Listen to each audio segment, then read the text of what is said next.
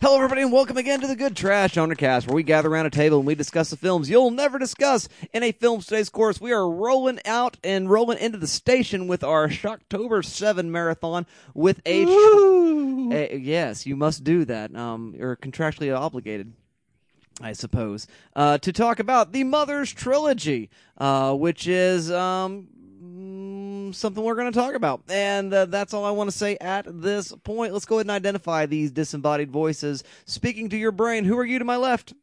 I am Arthur Gordon, and bad luck isn't brought by broken mirrors. True facts. To my right, sir, who are you? My name is Dalton Stewart, and it's nice that we're watching. We're going to get to be mad at Dustin for a change. Yes, I'm also mad at Dustin. I am Dustin, and I want to ask you a strange question. How strange is what you're supposed to say if you remember the dialogue from the movie. The strange question is, why did we watch these movies? But I like the first two quite a bit still. And we'll talk about the third one, I guess. So, in case you're tuning into the Good Trash Undercast for the very first time, we want to warn you of a couple things. This is not a review show. Oh, no, it is an analysis show. And that means we're going to spoil things like plots, except for this movie doesn't, or these movies don't really have them, but we're going to do it anyway. We're going to avoid spoilerific spoiler riches at the outset, though. So this is what it's going to look like. Synopsis from The Voice to Cinema, our quick thumbs up, thumbs down reviews of the trilogy. We're going to play a game which has some minor spoiling going on in films of this nature and its orbit, and then we'll get down to our analyses. So there you go with all of that. Without any further ado, Mr. Arthur Gordon, Voice the Cinema. Let's hear a synopsis of the Mother's Trilogy. The Three Mothers is a trilogy of supernatural horror films by Dario Argento. It consists of Suspiria, Inferno, and The Mother of Tears. Each film deals with one of the titular mothers, a triumvirate of ancient and evil witches whose powerful magic allows them to manipulate world events on a global scale. Damn, that's a good synopsis. Where'd that come from? Wikipedia. Oh, thanks, Wikipedia. Way Yeah. to go, Wikipedia. Coming in clutch. So there you go. Let's go ahead and give a review of the trilogy. And so, yeah, as such as it is a trilogy, and we can discuss more of that in a moment. Dalton Stewart, I go to you first. Do you like these and why? I was really excited to watch these, especially Suspiria. I mean, its reputation certainly precedes it. Obviously, a week from when we're recording, or, well, 2 weeks from when we're recording, a week from when you're going to hear it. Luca, don't know how to say his last name, not going to try because I don't want to embarrass myself. But he's got his Suspiria remake coming out, so it's a hot time to talk about it, just over the 40th anniversary of the film. So it was as good a time as any to finally get around to Suspiria, and I like getting around to seeing things I haven't seen for the purposes of this show. So I was really excited to watch Suspiria, and I had the pleasure of watching it with Dustin and with Dr. Fiance. It was a great time. And then I know quite a few people who hold Inferno in equally high regard, including Dustin, so we watched that next. Also very exciting. And then we watched The Mother of Tears. And I'm sorry. That's a fucking train wreck of a movie, and we'll talk more about why later. I'm sorry. I don't want to spend too much time dogging on that movie right now because I want to talk about how great Suspiria is. First of all, the score from Goblin is just amazing. It is so good. It really is truly spectacular. I can see why it's such a big... People are talking a lot about this Tom York score for the new one, and I can see why so much time is being spent talking about how good is the score for the new one going to be, because I feel like that score from Goblin that Dario Argento also helped compose is a huge part of what makes Suspiria so effective. Other than that, obviously, is the production design, which, I mean, this movie is production designed within an inch of its life. Those two things are the pillars that hold up this otherwise kind of weird and nonsensical film. But it's kind of part of its charm. It's got this melodramatic dialogue.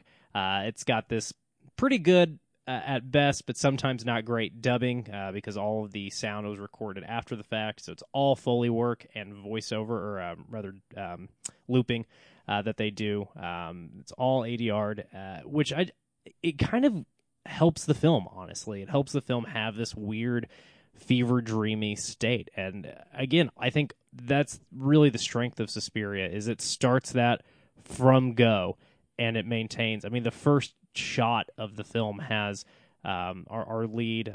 Oh my God, I forget the lead character's name. Susie Banyan. Susie Banyan exiting the airport, and it's just the terminal gate. It's just bathed in red light, and that's how we start the movie. And it just manages to maintain that weirdness throughout.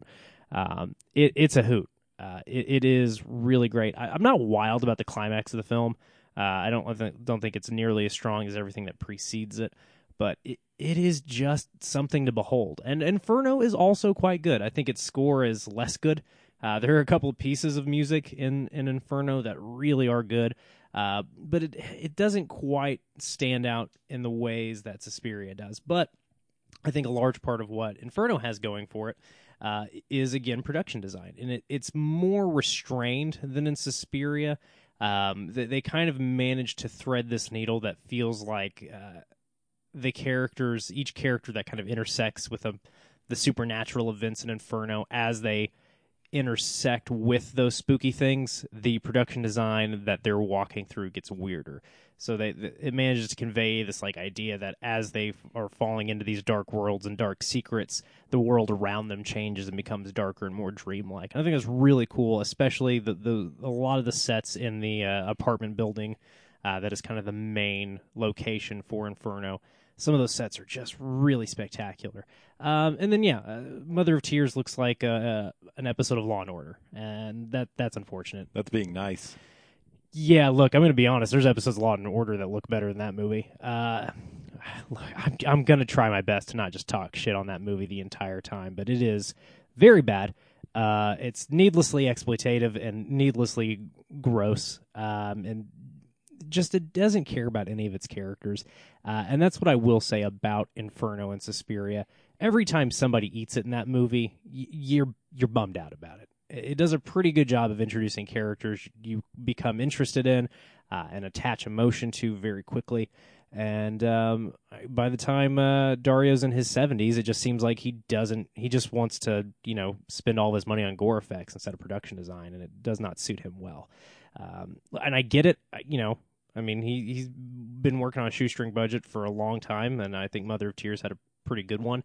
And he was like, well, let's get a lot of prop heads. I don't care, man. Like, that's not what we like about your movies. And it seems to me a fundamental misunderstanding of what's interesting about his art when you get to Mother of Tears. But, Inferno and Suspiria are as good as you've heard. And I know Inferno's a little less heralded than Suspiria, but I think people in the know wisely tout it as being really good. And I would agree. I think both of the first two films in the Three Mothers trilogy are really something special. And if you are into horror and you've been putting off Suspiria because you don't think it's for you, or you're just like, I don't know, I've heard a lot of weird stuff about those 70s Italian horror films, give it a go. I really think there's something just so weird about Suspiria that you can't not like it, because it is certainly one of a kind. Absolutely. Thank you very much for that, Mr. Dalton Stewart. Mr. Arthur Gordon, what do you think of the trilogy? Let's hear your thumbs up, thumbs down review. I am one of those people that put off Suspiria for a long time because it is one of those 70s Italian horror films, and I wasn't sure what to expect. And You watched that with me too, didn't you? I did. Oh, yeah. I was going to get to that, so thanks for ruining the plot. Sorry. But yeah, Dustin forced me to watch this film with him, and I was very glad that I did. I thought it was super effective. I think it's spoopy and gorgeous to look at. It is a sight to behold. And I think I can kind of talk about Inferno and Suspiria pretty similarly. I mean, I feel like they both have a lot of the same pros and cons going for them. The set design, the production design is very effective. They look gorgeous. Those two buildings look like they were constructed by the same guy, which is the narrative that we've got in this film. Varelli. Yeah. And the second one, Inferno, really builds on this mythos that's not really established in the first one. Really does get established in Inferno that this is a trilogy type of thing. There's references, I think, to the other mothers in Suspiria, but it's not really, doesn't seem like really part of the plot, like we come to find out in the other movies. But I think this kind of establishment of this kind of dreamlike world with the dubbing and the visuals and the lighting and all that stuff works very well. I think he does a great job of setting up this kind of feeling of paranoia very, very quickly in Suspiria. Like you said, you referenced that shot that it starts with, and it is just balls to the wall as soon as that film starts. When they're in that cab driving through the forest, we see the girl running. It's all very effective. The lighting of that scene is so weird too. Like it's got a spotlight shining down on her from above the trees. It's really cool. Yeah, Arthur, I love that moment.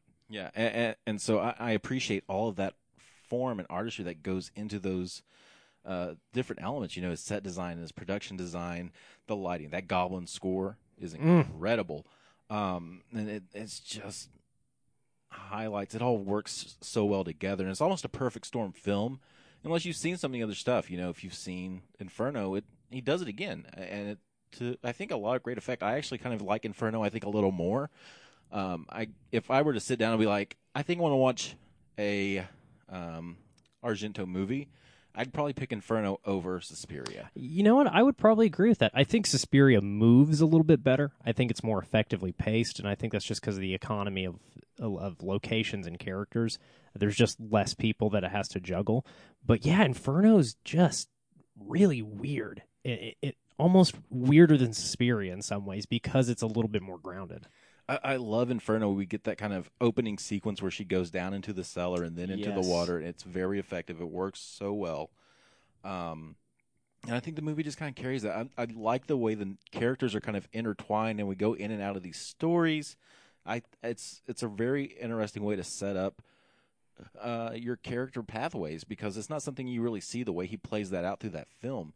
And so the person we thought was the lead doesn't become the lead, and we got another lead, and it actually kind of works for me.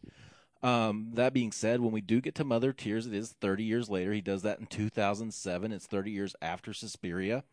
And it doesn't seem like it's directed by the same guy at all. We don't have the production design. We don't have that set design. You know, we really should have had a third building that looks like the other two, and we don't have that.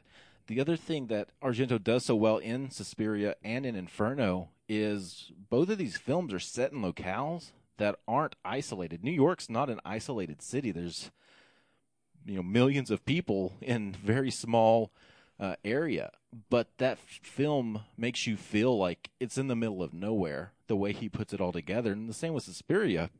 In Suspiria, we know that the dance academy is not far from like the BMW Tower in Germany and some other spots of obvious populace. Yeah, Freiburg's like a big place. Yeah, Freiburg's not a small town at all. He makes it feel so hopeless and alone. Yeah, he makes it feel like as soon as you walk in the home of one of these three mothers, like you've entered some sort of like pocket dimension where the rest of the world cannot get to you to help you.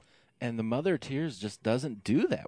We have a lot of kind of like daytime shots and outside external type of stuff where they're out in crowds and out in cities, and there's the whole train sequence with a lot of people. So it feels like a total shift, like a 180, like another director came in and took over and did this like kind of Argento style film, and it never quite clicks. And like Dalton said, it's very excessive when it doesn't need to be. It feels like shock for shock's sake, and it looks like a director who's just fallen off. And I'd heard the latter half of Argento's career was not nearly as strong as the beginning stages, and I think Mother of Tears is a defining example of a director who has just completely fallen off from his vision and who is completely out of touch with his work. And so it's, you know, as a trilogy, it mostly works, but I think you could just stick to the first two and be okay, kind of like The Godfather or, you know, something like that. Absolutely, Arthur, and that's exactly how I feel. Now, I came into this being a huge fan of Inferno and Suspiria, in that order. I liked Inferno, like you guys, quite a bit better. Not quite a bit better, a bit better than I do Suspiria. I think Suspiria is great. I love how just designed it is, the use of that velvet wallpaper, the ways in which those geometric figures are used to design the wall areas, you know, of different parts of the either the dance school itself or the apartment complexes that Susie and others visit throughout the course of the film. That great pool scene is just, all that stuff is just really, really interesting, and I love all of the geometricness to it. But I really like the way in which light becomes a way of just sort of coloring what you do in Inferno. And that the palette is a little bit more limited in Inferno. I like that as well. I like that it's basically a red-blue palette, kind of a purplish kind of tone overall throughout. You can see that in that skull poster that is used for it. So I really, really love those stories. I love the way in which they're just experiences. We've talked about the sonic nature of Goblin soundtrack. There are some musical cues that are a little stranger at times in Inferno, but I do love that last bit with the opera singer singing Suspiria and the names of the various mothers and the bum bum ba da da da da. It's silly and fun and bombastic, and I like that about it at the end of that particular film. I like how they all end in fire. I wish it was a bit more climactic. I do think sometimes Argento tends to stumble a little bit at the end, but that being said, lots and lots of fun. Now, coming in, though, I had never seen Mother of Tears. I just hadn't gotten around to it. I had it downloaded for a long, long time and owned a digital copy of the film, but I just never got there. Just, okay, someday at some point I will finally sit down and watch this movie, but no, just never, ever had, finally done the thing. And so when I sat down with Dr. Girlfriend and Dalton, Dr. Fiance. Dr. Fiance, yes, right, and she's no longer Dr. Girlfriend. That's Correct. As I sat down with them to watch the movies, I had a blast sitting through and going, yeah, this is a thing. This movie's insane. And look at the color. Look at the lighting. Look at the way in which narrative doesn't matter in so much as you want to narrate an experience. You just want to assault your audience with your cinema. I love all of that. And then we watched Mother of Tears, and I think the Godfather comparison is appropriate, but not even good enough to describe how much worse Mother of Tears is. Because, again, Suspiria and Inferno are these massively influentially, massively important films, massively just artistic and thoughtful in the way that they're constructed. Again, not narratively, but visually, sonically, how they're constructed. And then you have, and we're going to do another thing, and I don't know, I just hate everyone. I hate women. I hate animals. I hate babies. Let's make sure you see how much I hate women, animals, and babies throughout this film, and just a cruel, sort of vicious kind of filmmaking. Vicious in a way like Tobe Hooper's Chainsaw Massacre might be, that it hates its audience, but it's not even as good or as thoughtful as that. It's just, I just don't like anything, and my cranky vitriol is all that you see as a director in that. And so I was really disappointed. And so, like with The Godfather, I pretend like the third part doesn't exist. Yes, but there is a way in which the third part dissatisfying, but it still feels like it's of a piece. It does feel like a Coppola movie. It does feel like a Godfather sequel. The dots are connected. All that sort of stuff is going on there. With this one, I'm just like, and another thing happened. No, really, we need to pretend like it doesn't exist. The third film of the Mother's trilogy is Rob Zombie's Lords of Salem. Really, that's what you have to do. You have to just say, that's the third film. And what's that? Okay, never mind. I get what you're saying. Yeah, Lords of Salem is the third film of the trilogy. Damn, yeah, I would agree with that 100%. If you do that, then you've had a good time. But otherwise, this movie really, dear listener, don't watch it. I have to say to my dear co-hosts and to Dr. Fiance, I am sorry. I am sorry. Yes, I have no apologies for making you watch Suspiria. I have no apologies for making you watch Inferno. But if you're listening to the show right now and you're like, okay, I never have gotten to the third film either, or I've never gotten to the first two films, you need to watch Inferno. You need to watch Suspiria, and you need to have that experience in your life. You really don't do it. Don't watch Mother of Tears. If you need to make a third film work for you, somehow the three mothers were not actually dead. One of them's now Dee Henderson, and go ahead and watch Lords of Salem instead. There are things that I have seen that cannot be unseen. Yeah, and I'm sorry. I'm just it's my fault. I missed the boat, and I have offended the gods, and I apologize. That's all I have to say. Well, we're going to be looking for a new main host of the series. Applications can be sent to goodtrashgenrecast@gmail.com. Dalton, is there anywhere else they can send their applications to if they want to talk to us? Yeah, you can find us on Twitter at good_trash. Dustin doesn't have access to that account, so just DM Arthur or I your credentials on why you should be the new primary host of the Good Trash Genrecast. Looking at you, Marcus Parks, I think you'd be great. Yeah, anybody out there? Let's get this old fuck off the show. I just want to be buried with my box that contains, the sort of... Yeah, we're going to chain your laptop to it. The old rock and roll T-shirt. Yeah, I keep my sexy rock and roll T-shirts also in a box buried underground. Oh boy, we're going to talk about that shirt. At good_trash on Twitter. Don't get on there if you're not already. I know we've been saying that a lot, and I think it bears repeating every single week. Social media is bad, and it's not good for us. It's like all of us are smoking. And when I say all of us, I mean literally all 8 billion of us on the planet who are allowing social media to hijack the course of human history. It's the entire human species is doing chain smoking, and it's not good for you. You got to stop. But, if you're already on Twitter, it's at good_trash. We're on Facebook. Who cares? We're on Instagram. Who cares? If you really want to talk to us, at good_trash is going to be the primary way to do that. It would also mean a lot to us if you would rate, review, and subscribe to the show. Look, if you already listen to the show from time to time, but you haven't subscribed, you're just hurting yourself, honestly. Don't get me wrong, it helps us when you subscribe, but you don't need to go digging around in the feeds to figure out what's going on. Just subscribe, it's easier, and you don't have to be on Twitter for when we post the new show.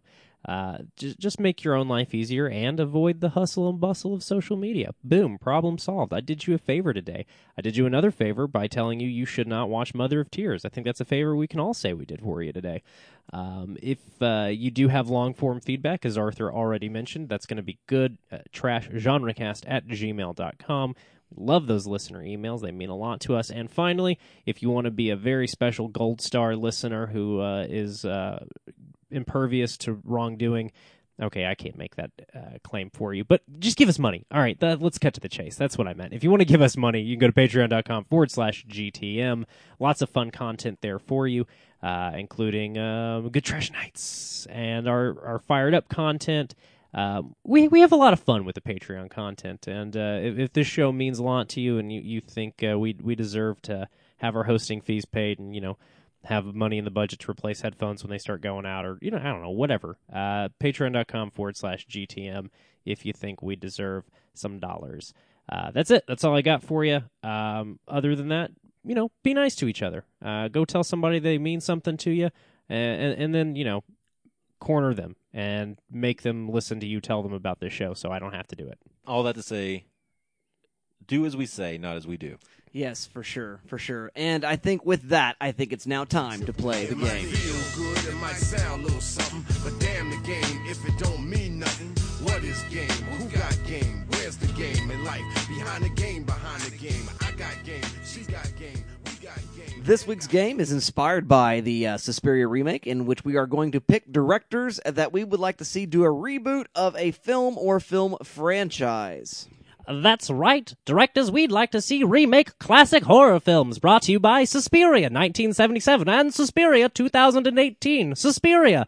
It's a whole hell of a lot better than Mother of Tears. Yes, indeedy. So, moving right on into that, Arthur Gordon, I go to you first. What is your number first selection for film and director you'd like to see in a remake situation? I'm going to kick this one off because I'm going to look at the Universal Classic films, and The Mummy has never really done anything for me. I don't think it's an interesting concept, but it's never really been effectively pulled off. I like the Brendan Fraser one, but it's an Indiana Jones movie. Yeah, it's an action adventure. It's not really a do-or-die horror film. I mean, it lends itself, Bubba Hotep kind of does this comedy thing with it, but we've never had like this kind of terrifying horror film with the mummy destroying things, right? And I'd really like to see someone like Robert Eggers just take it to task. He directed The Witch. He's got a couple things coming down the pike that look very exciting. But he does a lot of great stuff, much like Argento with production design and set design. He comes out of that background, so he's got a great eye for those elements. And I think he could do a lot of fun stuff. You could make it a period piece if you wanted. You could do something modern, I think. But I think he has the right style and tone to really develop a very tense, a very taut horror film revolving around a mummy, as silly as that sounds. But I think you could do the mummy thing where it comes back to life and becomes more mortal as it goes, or it's just a mummy just walking the alleys at night murdering people, however you want to do it. I just think it'd be really fun to see pulled off well.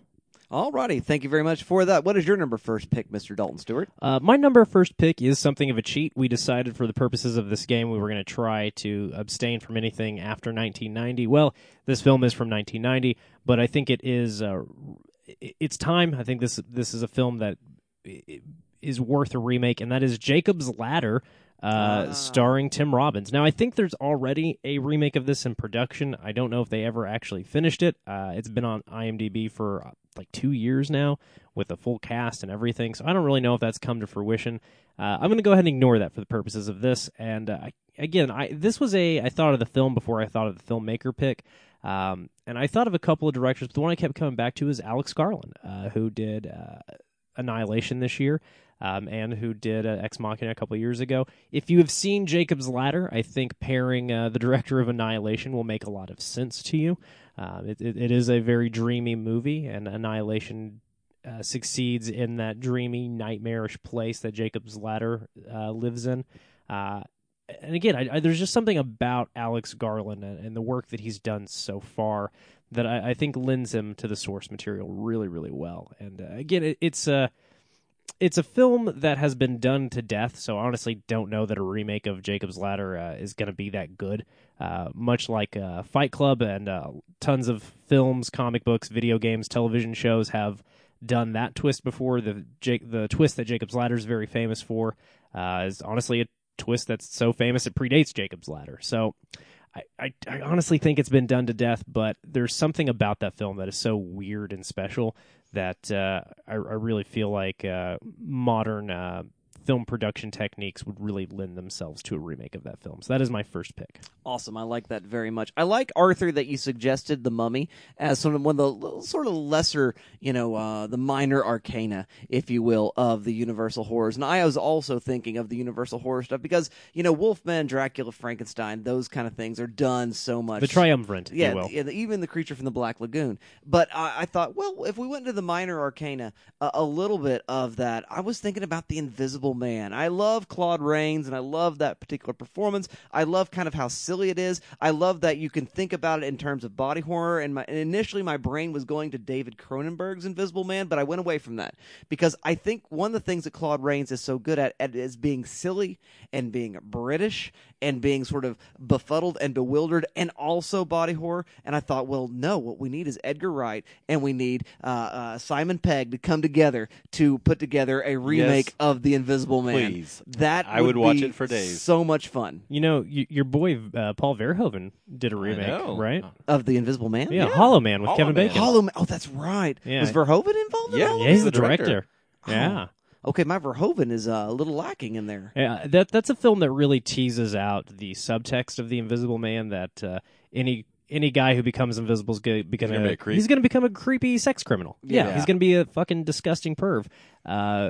There's actually, I think it might have been Tolkien, it might have been the author of The Invisible Man, but somebody very famous did a very famous piece of writing about why invisibility is like the superpower that most lends itself to evil. yeah. It's a very interesting, and I think Edgar Wright's the right direction to go, Dustin, because look, I don't know that I need. We've got Hollow Man that kind of plays with that. Yeah, which would be in that Cronenbergian vein. Yeah, it plays with that sexual perversion subtext. I think, going with a weirder, sillier version of it might be the better way to go. Which is still pervy, perhaps, and funny. Yeah, pervy in a way that doesn't allows that stuff to stay subtext. I think. Yeah. Pervy where it goes wrong. Yeah, but I think if you let the subtext of that become text, it just is not going to be enjoyable for anybody to watch. Truth. I think that's a good pick, man. I do too. I like that a lot. I also think we should do Hollow Man on this show at some point. I think we need to I think because it's worth I didn't. watching. It was Verhoeven. I didn't realize it was Verhoeven. So it needs to happen. I think we should do Jacob's Ladder. That was part of why I brought it up. Well, there you go.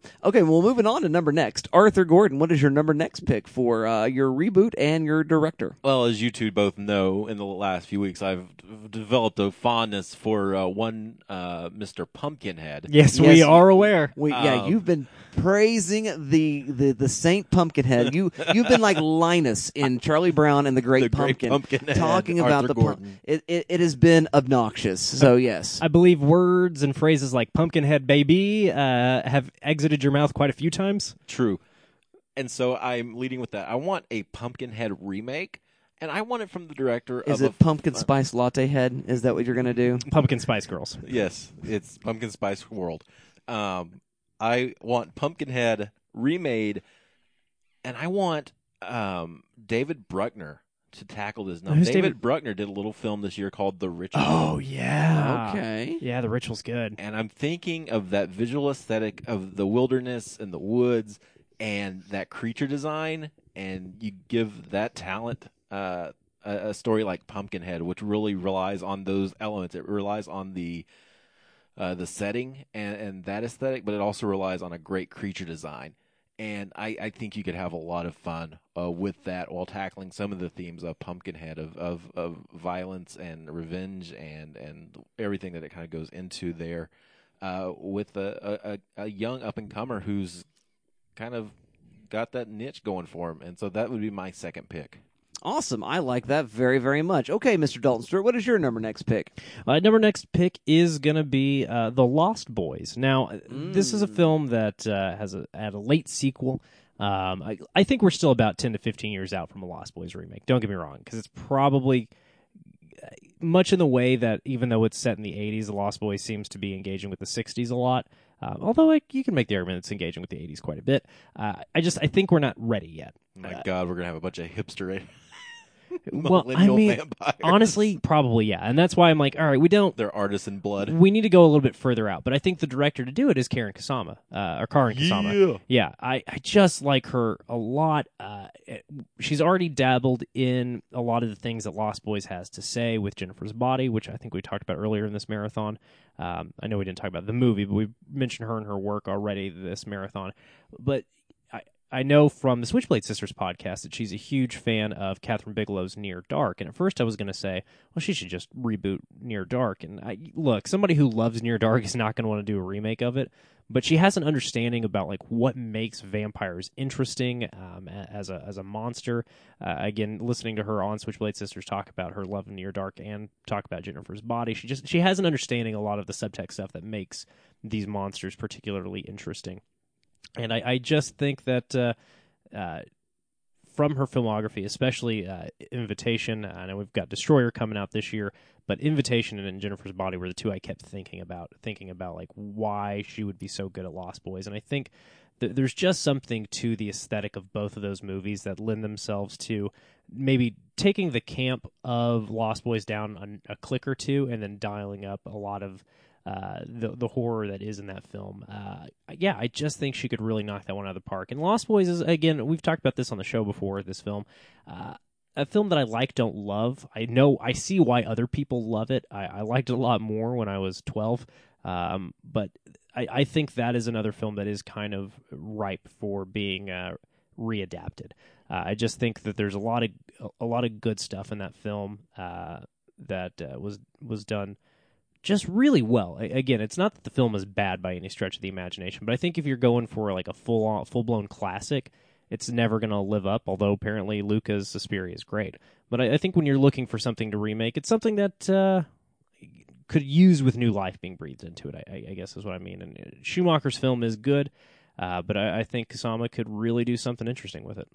Awesome. Well, I like that for a next pick very much, Dalton. I am moving in to that Val Lewton territory, and I want to take you through the process of elimination and decision making as I was thinking about what to do here, because I love the cat people, Curse the Cat People. That sort of stuff is great, and I thought, man, that atmospheric, very, very scary kind of off-screen to an extent horror, and I thought, man, would the Coen brothers be able to do something along those lines? So that's the initial thinking, and I was just going in the RKO backlog, sort of outside of those universal horrors in that Val Lewton cycle. And as I was thinking about RKO, and recently Bela Lugosi's birthday was not very long ago, and I thought, oh, you know what we need? We need to see the voodoo zombie, not the sort of George A. Romero zombie, but we need to bring back the voodoo zombie, but we need to bring it back in the 21st century. We need to bring it back woke. We need to bring it back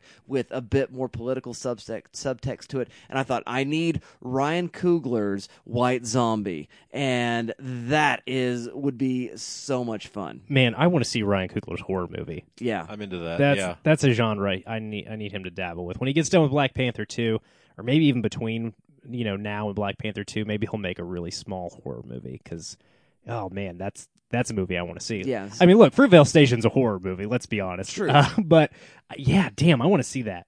Yeah, Yeah. I think it'd be really fun and interesting. I thought about Jordan Peele a little bit, but I thought he's kind of made that movie already. Yeah, Get Out's got a lot of that subtext. So already. I was like, let's move away and let's give it into another set of hands. And Coogler's White Zombie would be very, very interesting to me. So that is my next pick. Let's move on to number last, because that's how counting works. Mr. Arthur Gordon, what is your number last selection?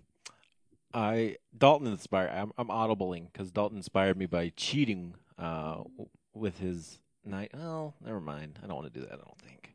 Oh, okay. All right. I do want to hear your audible after the fact, though. Okay, I will. We'll give it as an honorable mention. So I'm gonna go with this original pick. I think I want to go with a movie that's already been remade once. Okay. And it was remade into a version that far exceeded the original, and that is John Carpenter's The Thing. Mm-hmm. Now they tried this with Mary Elizabeth Winstead in they did, 2010, like, the pseudo prequel. Yeah, prequel sequel thing that they did. But I want to see a sequel directed by Catherine Bigelow.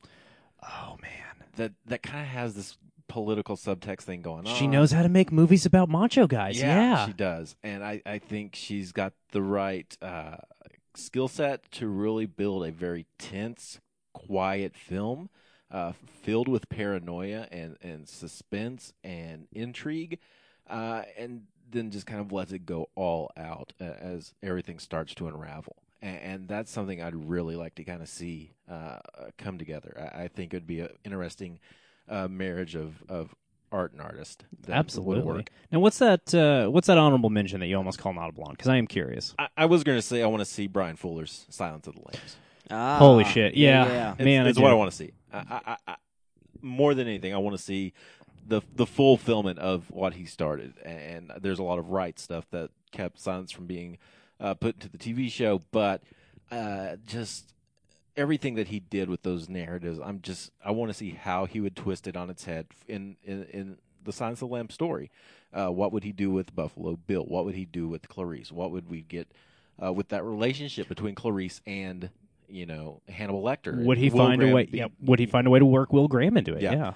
And that's what I'm curious about. I would love to see that played out, and just to see those colors, those sets, those visuals on a big screen, I think would just be captivating. Now, do you think it would work better as a theatrical film, or do you think it would work better as like it's season 4 of Hannibal, but it's like an agreed upon miniseries type thing? I think the miniseries thing would work better just because of the longevity that he's able to establish in these characters and the kind of arcs that are built. And I think you can obviously tell a more nuanced story over a longer period of time. But I think cinematically, you give it 2.5 hours, and I think you could see some really fun stuff play out. I'm just tired of Brian Fuller having to quit jobs because people won't leave him alone. Like, Yeah. hey, studios, just give the man some money and let him work. You know he's going to make something I'd good. really like to see his Munster stuff. Yes. His Mockingbird Lane. Oh, that he yeah, did. yeah. I forgot about that. Mm-hmm. I think they did at least a pilot in a couple of episodes, but I know it didn't get put into order. Yeah, I've heard tell of this. So my last pick is my number last pick, as Dustin likes to say. Dustin has already touched on zombies. I really fought inclusion of this. There was a wrestling that happened, but zombies, we're at a tipping point with them, of them having to go away for a couple of decades, and I think the only way to save them is to go back to the source material and read and take it back to Night of the Living Dead. If we're going to keep George A. Romero's style zombies on the table for another generation, we've got to do something again. It's got to really reconvey the the horror of the person against person. And again, there's just something about The Walking Dead that does not work for me at all. I really gave that show a shot, man. I really did. I wanted to like it so much, but it just, there's something missing. And again, it's going to require somebody that can breathe new life into something old. And I think the person to do it's Jeff Nichols. Because I think with the paranoia of Take Shelter lends itself, I think you're going to have to talk about survivalist subcultures in a modern zombie fiction. And I think that's the problem. So many of the zombie stories we're telling right now are just reiterating Romero's Dead trilogy. I think you're going to have to breathe new subtext and new life into them. And I think Nichols does paranoia so well in Take Shelter. I think he does love for the people you care about so well in Midnight Special. And again, he shoots... he's from Missouri, I think. He's Arkansas. I knew he's from the Ozark area. He shoots forests with just such a beautiful eye and rural areas with such a beautiful eye, and I think that's going to be the way to do it, is to move away from the city zombie story and back into a rural story, because it's easy to forget, but Night of the Living Dead is a rural story. It isn't until Dawn of the Dead that he moves into the urban sphere, and I think taking it back to a rural storytelling is going to be the way that works, and I think Jeff Nichols just has an understanding of rural American culture that's going to lend itself to that. And again, I think the political and social subtext is so important, and I think he's shown that he can handle that really well with Loving, which could have been a real shouty, posturing courtroom drama, and instead it's just a story about two people who really love each other, man. And it's a quiet, sensitive movie. And I think when you take those three films and put them in a blender and throw some buckets of gore and zombies, I think you get something really unique and special if Jeff Nichols tackles that source material. So that is my last pick. Dustin, take us on home. What do you got? Okay, so this last film, the remake I want to see is, now it has been remade as a TV miniseries because of adaptation problems. I'm talking about The Shining. And the reason why I want to see a remake of The Shining is that I love the original 1980 film. I think it's gorgeous. I think it's well realized. I think it's got all this great horror stuff going on with it. But it's also got Kubrick's misogyny all over it, and I cannot get past just the way he treats Shelley Duvall and the way the screenplay really treats Shelley Duvall as a character. I want to really strengthen that female character, especially because it is a film of, in a lot of ways, it's not about the moon landing. It's about an alcoholic father, an abusive alcoholic patriarch, honestly. And escaping that. And I do think you do need to go maybe a little bit of that Dario Argento, Mother of Tears sort of direction. That you need to amp up the gore a little bit with what's going on with it. And so I thought about the new French Extremity, and I want to see Claire Denis, whose recent High Life is the film that just came out this year that's getting really well lauded as her first American English language film. I love her vampire turn with Trouble Every Day, and so I know she has some skill in dealing with the horror, although she's not really a horror director per se. And I think that her hands holding the Shining mythos and dealing with the source material, dealing with the original films, its referentiality, its metatextuality, all of that stuff together, I think Claire Denis' The Shining would be a real way to finally put that film to bed. To do that great visual styling a la Kubrick, but also that woman's touch that we can actually be fair to Wendy Torrance, played by Shelley Duvall in the 1980 original, and that way we get something that I can still watch and not feel gross. Give me Robert Pattinson as Jack Torrance. Okay. Yeah, because he's in High Life, right? Yeah. Robert Pattinson as Jack Torrance would fucking bang. Yeah, oh man, he would kill it. He would be so good. Give me that guy having a resurgence. You know what? Hey, give me that. Give me that. Yeah. Give me that Pat Stu reteam. Yeah. That's the movie that you're bringing back together for. Yeah. She's been working with Oliver Sayas all the time anyway, so I know she's got to know Denis by now. I want to see it so bad right now. This is the movie you put him back together for. I want to see it so bad. And you have him. Oh, it brings so much subtext from the Twilight movies. Yeah. Yes. Oh, abusive relationships and shit. Oh my God, that movie would be so good. And Denis eats that stuff up anyway. Oh, how much God. money do we need to raise right now to get this thing produced? Look, even if it's not a Shining remake, let's just go in. Oh my God, they would be so good together in a ghost story about abuse. Damn, I want to see this movie. Let's call it. This is a show, guys. All right. Yeah, we don't need to analyze these films. There's 40 years of writing. Let's call it a week. I'm telling you right now, of all the projects we just pitched, at least one of those is a $10 million idea. I hope so. I'm telling you. I got a good feeling about it. I am on board. Call us. All right, well, there you Please. go, dear listener. That is our gameplay. I believe now it's time to get down to business. It's business. It's business time. I know what you're trying to say. You're trying to say it's time for business. It's business time. Ooh. Alrighty, and we are back and ready to do some spicy analysis. Now, normally Spicy meatball analysis. spicy meatball analysis. Because it's Italian. Now, I'm going to ask you, Dustin, because you're the one that's going to lead this round table, as per usual. Generally, when we do a big episode, like when we did the Hanks Ryan trilogy and when we did the Spider-Man trilogy, we tend to break these episodes up into two-parters because we try to analyze all three films separately. Are we just going to analyze these as a piece? What do you think? Well, I think we'll do something along these lines. I think we're going to analyze Suspiria and Inferno for the most part. As a piece. And then we're going to talk. We're not going to analyze. We're just going to talk a little bit about Mother of Tears. We're going to do a little group therapy on Mother of Tears. We need to hold each other, I think, a little bit, because Mother of Tears is a thing that... I saw things go into places, man, and I saw things coming out of butts. There were things in butts. Things got jammed into mouths, and it's not good. It's sad. From the vagina to the mouth. I mean, yeah. Well, I was thinking that first kill too. I had to avert my eyes for that kill, man. Like I got a pretty strong stomach when it comes to movie gore, but I knew where that was going, and I didn't need to see it play out, dude. I don't need that in my life. So we're gonna get to that misogyny and just general hatred of humanity later. It's just so unpleasant. But I do want to talk about, first of all, just the first two films, and I want to talk about the film as experience, because we've had a few movies that we've seen that are not about what happens. It's about just what happened, and you leave kind of high after having watched those movies. Holy Mountain's the kind of the big E on the eye chart here for other films we've done that kind of fit into this category. Yeah, I think so. Eraserhead might work in that way. We talked about Barbarian Sound Studio. Yep. Beyond the Black Rainbow. Beyond the Black Rainbow. And so, what is it that makes that happen? What is it that needs to happen? I want to know the sine qua non. I want to know without this, it's not the thing. So, how is it just sparse narrative and good visuals?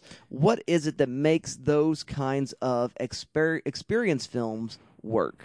I don't think it's a lack of narrative. I don't think that matters so much because, I mean, you can strip the narrative from a film and still have it pretty well designed or directed. It's gonna lack oomph. It's gonna lack that. I think it's when a filmmaker starts to play with those other elements.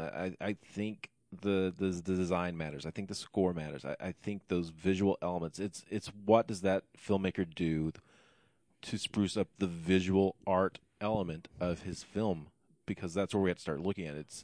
It's something like Upstream Color, which I don't like, but I mean I think Cruise all about developing an experience where you as the audience have to engage, and your personal experiences give the film meaning, right? It's not necessarily, I mean, there's some narrative to that film, but what you walk away from that film with is what you take into that film. And I think that's where you are with Suspiria or things of its ilk, is that you have to have this kind of artistry on show. Whether that's colorful lighting effects or if that's a powerful score or, anything like that. I think there may have to be this kind of surreal, otherworldly element to it, whatever form that takes. But I don't know that narrative. I think a lack of narrative helps to emphasize those other elements, but I don't know that that's the main thing. It's interesting though, Arthur, because as you were saying that, I was thinking about like what are films that have a tight narrative that still achieve this, and what are films that aren't super surreal that still achieve this. And we talked about Catherine Bigelow and Karin Kusama in our game. I think they've both achieved this. I think Invitation does a really good job of putting you in a feeling and a headspace, and I think Zero Dark 30 does this as well. And these are both very narrative heavy films. They're not. They don't play around with eschewing traditional narratives, right? I mean, they are an A to B to C to D story of both of these films, but they succeed because they make you feel things in the way they tell that narrative. Whether for Zero Dark 30, it's making you feel the time and the sacrifice, Yeah. the human sacrifice. And I don't just mean like the sacrifice of your time. I mean the sacrifice of your soul to achieve a goal. That we see Jessica Chastain's character go through. This person who comes in thinking she's ready to do it all and learning what doing it all means. You know, it means ruining other people's lives to say that we got the bad guy. Yeah. For Invitation, it means the paranoia that we talk about in Suspiria. The Invitation does such a good job of hiding its hand and making you wonder whether or not your lead character is the one with the problem for so long. And again, we don't want to spoil that movie because we haven't talked about it before on the show. But I think Kusama does such a good job. And the visuals in that film aren't particularly like dreamy or trippy or anything. They're pretty standard, but there is a way the film is shot that increases that paranoia. So I think you can still get to that experiential headspace in a film that's, you know, pretty conventional in terms of narrative and visuals. I think it is, can you get the audience into the protagonist's headspace? And I mean, the other element I think to this is if you're talking about cinema as an experience, and I don't want to go into the, you know, do movies need to be seen in a theater rabbit hole? I don't think that's a relevant conversation right now, because I think you can have just as much of an experience with a film in your living room as you can in a theater by yourself with a packed house. Whatever. Let's not go down that. But I think of something like Life of Pi, or I think of Gravity, which were both very affecting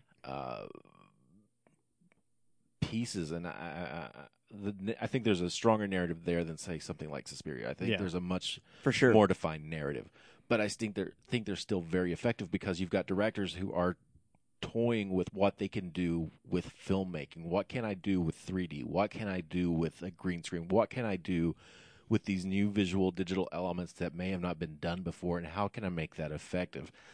First Man's another one. It's heavily narrative film, but it is all about the cinematic experience, and how does that leave you feeling when you leave? I think for me, this is my hypothesis, is that it's about not really the lack of, you know, style or the lack of substance.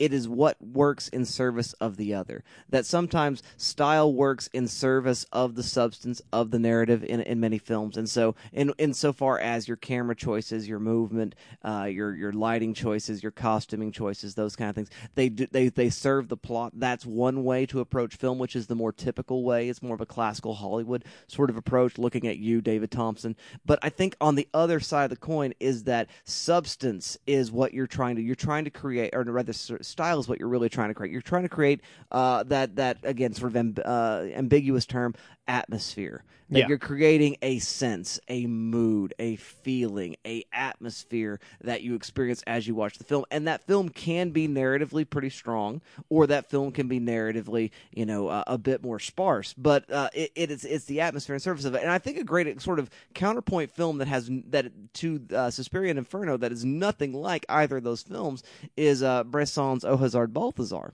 Okay. Which is this film which has got a narrative about the life of this donkey, and it does move from A to B to C. It's a little sparse, and it's definitely episodic and elliptical in the way that narration takes place. But what Bresson does with his very, very sparse style is you get that sense of hopelessness and cruelty and of suffering that is endured by sort of the main character, and also by Balthazar the donkey. And that it creates that sort of solemnity. It creates that sadness that you experience as you watch the film, and so you leave with this terrible feeling of sadness and of just sort of a righteous indignation at what goes on in the world, in the treatment of women, and the treatment of animals, and the treatment of just man's inhumanity to man. That kind of thing is created with a very, very sparse style, as opposed to a very sort of garish, over-the-top style that Argento uses. Well, and I think I'm going to go ahead and bring up Zero Dark 30 again, because I think that fits in that midpoint, right? Because it is a very traditional action movie style that Bigelow's using in that film.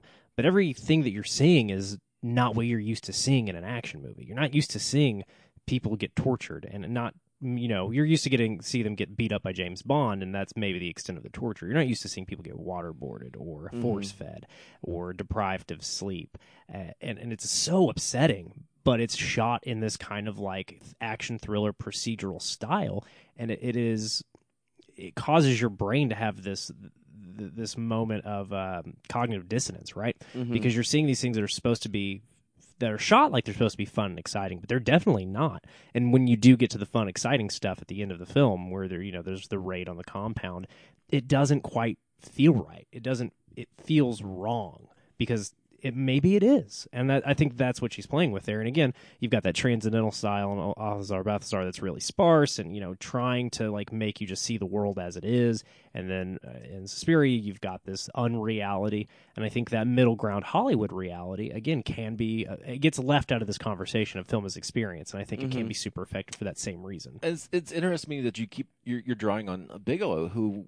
We watched The Loveless earlier this year. Yes. And that's a film that draws super stylish. Yeah. very heavily from a Lynchian style of filmmaking, that kind of surreal. Well, and Kenneth Anger, yeah. Yeah.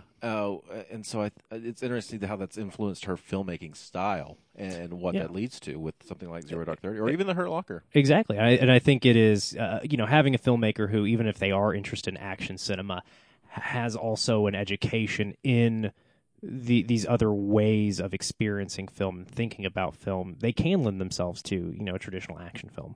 Absolutely.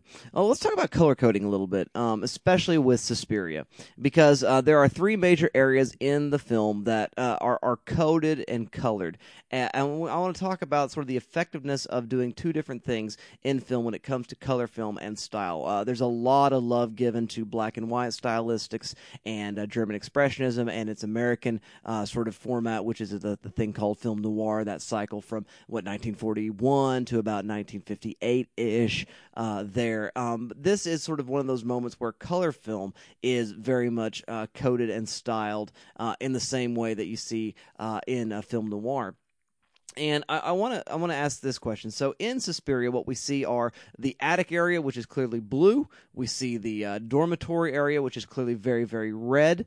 We see the sort of heart of the building in Freiburg, in which the mother of Sighs resides, which is very much coded in gold or yellow right there. And that there's sort of this interaction between that. And when those transitions happen between those places, that's when the green light sort of finds its way in there. But also, there are times when the red light's just used to bathe, sort of like the terminal space that you talked about in the opening scene of the film, etc. So that's using where there's just tons of this is the color, I'm hitting you with that color in Suspiria, as opposed to Inferno, which is a film that just decides we're going to use a not sort of typical, not sort of typically realistic set of lighting choices, in which much of what we're going to experience is going to be very, very red and very, very blue mixed into this sort of kind of purple fuchsia kind of shading in that film. So we've got what one critic called in Suspiria this candy-colored nightmare.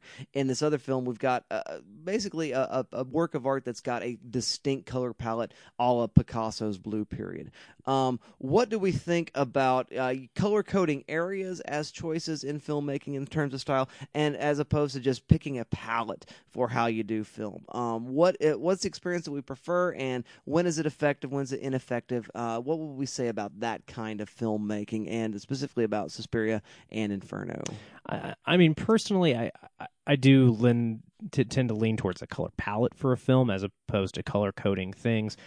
I think if you go too heavy into the color coding, you get people who get distracted by that, honestly. And it's not the casual viewer. It's going to be kind of the film nerd. It's going to be the cinephile. It's going to get distracted by these color codings and say, well, what does it mean that this room is this color? Well, probably nothing, honestly. It just looks dope. And that's fine. I mean, it just makes you feel a thing. This filmmaker wants you to feel this thing when you're in this room. It doesn't mean that this room being color-coded means anything. And I think that's why a color palette can work a little bit better sometimes, whether it's, the neon hues of Drive or Thief, or it's the pastels of Annihilation. Alex Garland's film we talked about earlier, it's very green and pastel because they're in the woods. Almost iridescent. Yeah. And I think that works a little bit better. And I do think the color, to get back to Inferno, I think the purples of that film, and again, it'll skew a little bit more red or a little bit more blue in some scenes, but I just think that keeps you in a headspace. It introduces you to a headspace very quickly and says, this is how you're going to feel for the rest of the movie.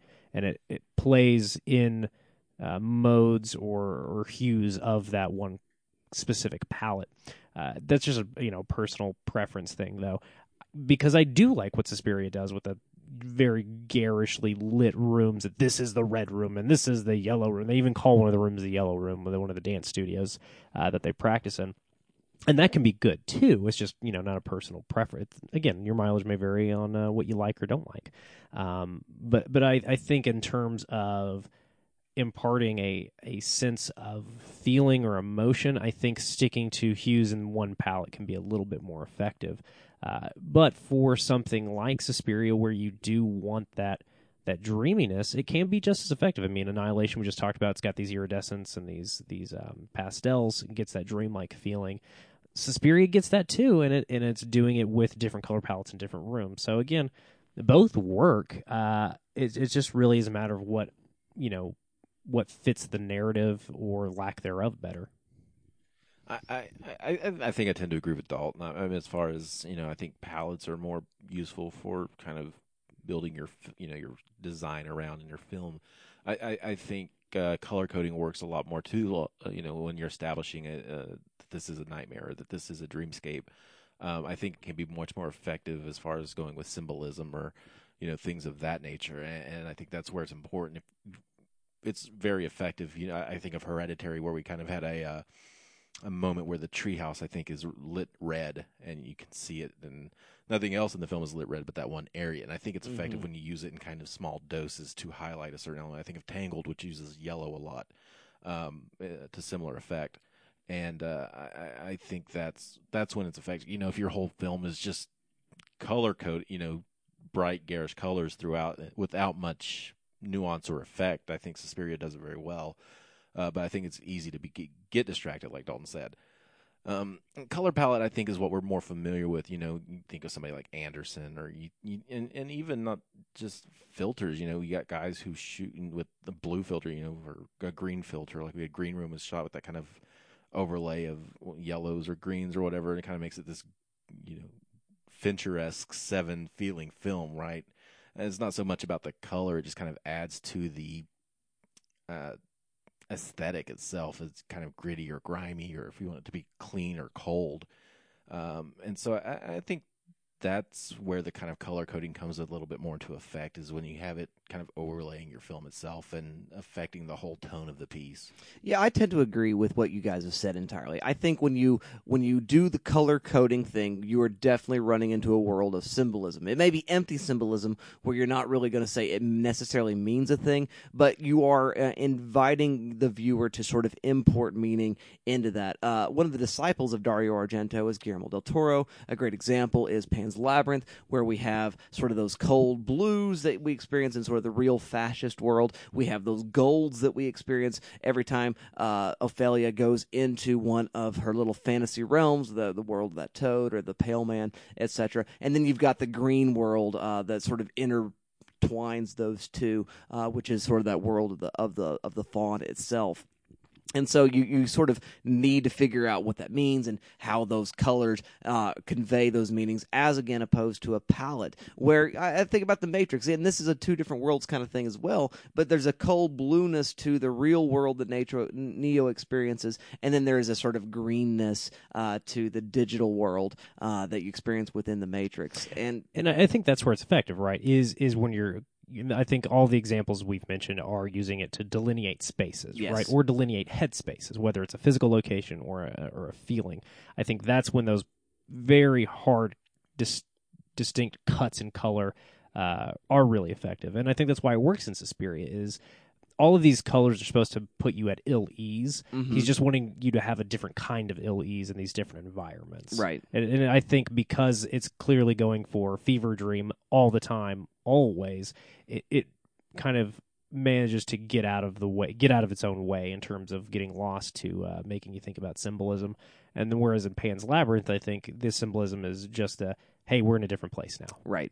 Ditto for The Matrix. Which is more into that palette area of Inferno in that sense. And so Inferno being the sort of, again, purpley kind of fuchsia-toned kind of film. It does that, and there's lots of examples of that use of color, just specific sort of palette kind of choices. An example in experimental film that I think I haven't talked about enough, probably on this show or just in general, is this great sort of recovered footage experimental piece called American Falls. It uses quite a few Henry Lloyd movies and a bit of Charlie Chaplin kind of stuff, and it's all been saturated in this chemical bath that gives it this really, really rich kind of sepia tone. And Solomon and other places will sort of do like a Joseph Cornell blue dye as well with some of his cinema. And I think that kind of experience where it's still black and white film, but instead of just black and white, we've now got a different sort of monochromaticness to that tone. It's monochromatics of browns to black as opposed to whites to black, a monochromaticness of blues to black, again, as opposed to whites to black. And that is interesting and creates a very, very different sort of sense and a sense of associations. With American Falls, it's definitely a nostalgia kind of sense that you experience. You can look at those opening parts of Andrei Tarkovsky's Stalker, which are shot in that sort of sepia tone for the real world, which is sort of a regular color world by the end of the film after having gone into the zone, which is shot in a full 70s kind of color. So that kind of shooting and applying those kinds of filters, I think, is interesting insofar as you just know kind of where you are, and it does give cues to what you should be experiencing, like the chiaroscuro blacks and whites that you might find in a film noir, that you're supposed to feel this sort of sense of dread and horror and deep shadow. And I like that there's a general tone across the level of the film more than sort of this overt symbolism, unless it is, and Dario Argento's Suspiria is a good example of this, where it's an empty symbolism. It is different space, it's different headspace, but we're just shifting between the various and sundry tones and giving sort of a sumptuous feast for the eyes. And I think everything we're talking about really just highlights the craft that goes into lighting, which is not something we talk a lot about on this show. I mean, we are kind of theory guys more than function and craft guys, or form guys, I should say. I mean, the theory is kind of where we live in terms of what does a film mean or what does it say. But we've talked a lot about lighting just now, and if this is something that you're interested in, listener, I would encourage you to learn more about it, because it's really cool. I mean, whether we're talking about gel screens in front of lights that are being used to light the set, or we're talking about natural lighting and just making sure your set has colors that are going to, really pop when they're filmed. There's a lot of different ways to do this. Post-production color correction. Bingo. I mean, which is a thing that's really become more prevalent over the last 20 years or so, especially with digital photography versus, stock photography or analog photography. But even with that, I mean, the different processing of analog photography, you can do a whole lot of stuff.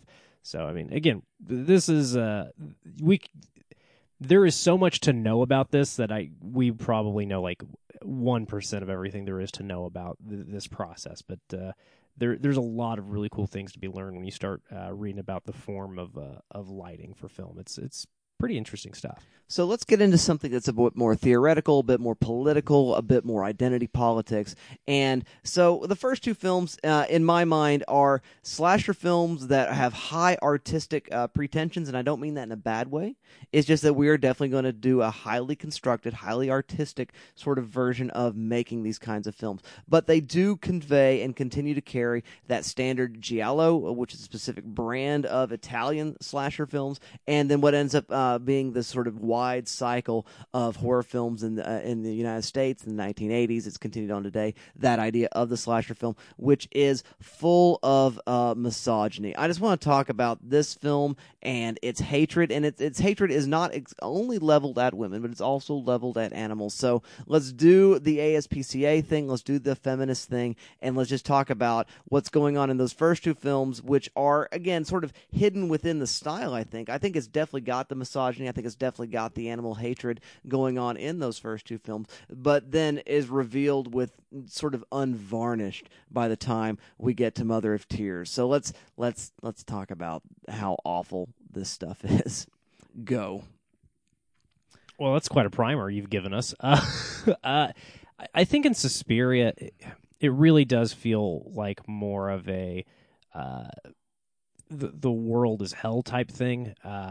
But at the end of the day, we are talking about and again, I don't think this is an intentional subtext by any stretch of the imagination, but anytime we're dealing with witches as villains, we are dealing with a centuries-old fear of women. Absolutely. And again, we talked a little bit about the mystical feminine on our Paranormal Activity episode. Our listener last week wrote in about that.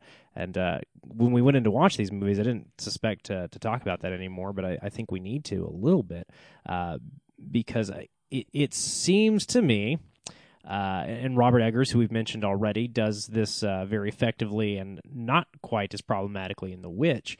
But there's certain, when you are bringing in witchcraft, specifically female-coded witchcraft as a villain, you are engaging with societal fear of women to some extent. I just think that's what you're doing, whether you mean to or not. If you're trying to say something about it, then good for you. But if you're just saying, well, I just want to make a movie about witches... Bruh, that's not how it works, man. Everything exists in context. In context. There is no vacuum because you are influenced by the world that created you, and the world that created you burnt women a lot throughout the 14th, 15th, 16th, and 17th centuries. I mean, we fucking did it a bunch in all parts of the world. I mean, this is not, we talk about Salem, Massachusetts a lot, but it happened in Spain. It happened in the Near East, the Far East. I mean, we have for a long time persecuted women as a global society for their perceived connection to the mystical forces, real or imagined, is kind of irrelevant. What is more relevant is that the persecution is documented on a large scale. And the overall sense is that if a woman has a power, she must have acquired it by somehow colluding with evil. Correct. Yeah, and that's weird, man. That you want to make your movies about super that. bad. And again, the idea of immortal beings that bring death and destruction everywhere they go. I mean, that's just kind of cool and spooky. Mm-hmm. But when you code it as explicitly feminine, there is a problem there. As mothers, bingo. Now, I think in Suspiria it's less of an issue because everyone in that film is a woman for the most part. There's very few male characters in that movie. Well, Mark's the hero of Inferno. Yeah, I'm thinking about Suspiria specifically right now, though, and that we'll get to Inferno. But I think in Suspiria it's less problematic because the hero is also a woman. This is more about choices in terms of who do you align yourself with, right? Do you align yourself with yourself, or do you align yourself with someone that says they can give you something as long as you don't ask any questions? And I think that's what makes Suspiria a little less of an issue. I mean, there is useless dude with the very, very tight, high-waisted pants. He's super useless. And, well, there's Udo Kier and the creepy professor guy. Yeah, well, and then there's the pianist. The blind pianist. The blind pianist who gets eaten by his German Shepherd, and then the creepy Romanian guy with the fake teeth. Oh, yeah. I mean, there are male characters in Suspiria, but they are just not super important. Right. Not Susie Banion's the protagonist, capital P, in that film, and she's the only character that you were ever given reason to care about. In Inferno, we've got probably we've got a trio of protagonists who kind of carry the film. Two of them being women, one of them being Mark. And then his sister, who's, I forget that character. Rose, thank you. I kept thinking of Susie when we were watching Inferno, because we watched them all back-to-back, so I kept squishing character names together. There's a Sarah, I think, there's in Inferno. There's an Sarah in all three movies, yeah. Yeah. I think Sarah is Mark's friend at the music school in Rome, right? Right. So I think in Inferno, it starts to kind of lean more into that, a little bit by accident, but because it is Mark versus the evil witch, it kind of starts to go down that road more. When we get to Mother of Tears, then we just all want to die. It's a little dicier, though, because he casts his daughter, Asia Argento, as the lead. And again, I don't think there is any outright intended misogyny here, but when we are dealing with the idea of witches, specifically of female magic users being evil, there's a historical problem there, and if you're not willing to engage with that historical problem, you're going to end up saying dumb shit on accident, especially in Mother of Tears when you start jamming things in people's orifices to kill them. Yes, a good guy who is a witch, she is basically spitted, right? That way through her lady parts. Well, and then the female archaeologist, I forget. Giselle. Were they archaeologists? Anyway, a female scientist is killed by having a fucking thing jammed in her mouth and it splits her that movie's gross. I cannot. Man, yeah. It's so fucking nasty. And she gets disemboweled. It's a whole ordeal, man. But again, that point, you start to you're not saying things because you've chosen witches as your villain. You're saying things because of how you choose to kill characters in the film. Mm-hmm. It's fine that you're going to kill a bunch of characters in your movie. Well, that's okay. I mean, we watch a lot of gore and on this show, man. Martyrs is a watch, but that's saying something. Mm-hmm. When you're just inflicting pain, specifically sexually coded pain, for no discernible reason, it just makes it seem like you think that's cool, and it's not. It's just a bummer for everyone involved. Like, I have a hard time imagining those effects were fun to make. Even as somebody who's like fascinated by gore effects and like thinks a lot about, man, it must have been fun to make Anton Yelkin's floppy wrist in Green Room. That had to have been a fun thing to make. I can't imagine a body you can ram things into. That was a weird way to phrase that, but it's what happens. It's accurate. I mean, yeah. I mean, to the subtext. Yeah, again, and you're exactly right, Arthur. It creates a subtext that might not have been intended, but it's there when you start killing people in this fashion on camera. No sex crimes. I mean, yeah. Yeah, absolutely. It's in 7. I mean, it's the same idea in 7, right? Yeah, at least in 7, it's saying something, though, Yeah, right? no, and and it's off camera. We are at least blessed with being off camera, and we have to connect the dots with our imagination and think about, religious fundamentalism as it exists in the world. Whereas in Mother of Tears, it just is full of sound and fury, signifying nothing. God, ugh. But again, I think Inferno and Suspiria, because they have more craft, I think it threads that needle a little bit more delicately, and it doesn't. When you start looking for things to say, like what is problematic, what doesn't work, I think you're reaching to some extent, just because the film does a good job of kind of navigating those things. Mm-hmm. Probably by accident, honestly, but it does. Then you get to Mother of Tears, and carelessness causes it to not thread that needle. Well, I think Suspiria and Inferno kind of fall in that sort of slasher film bit of analysis where you can find redeeming and reprehensible points, where you can find sort of the strength of the final girl. You can also find sort of the attacking, stalking, and torturing of women. You can find the phallic uses of devices, and you can also find sort of a woman taking the phallus into herself and taking power and stabbing Michael Myers, or taking the peacock feather spike thing and stabbing the witch, whatever it happens to be in the films that we're looking at here, or as opposed to, again, say a Halloween or a Nightmare on Elm Street or something like that.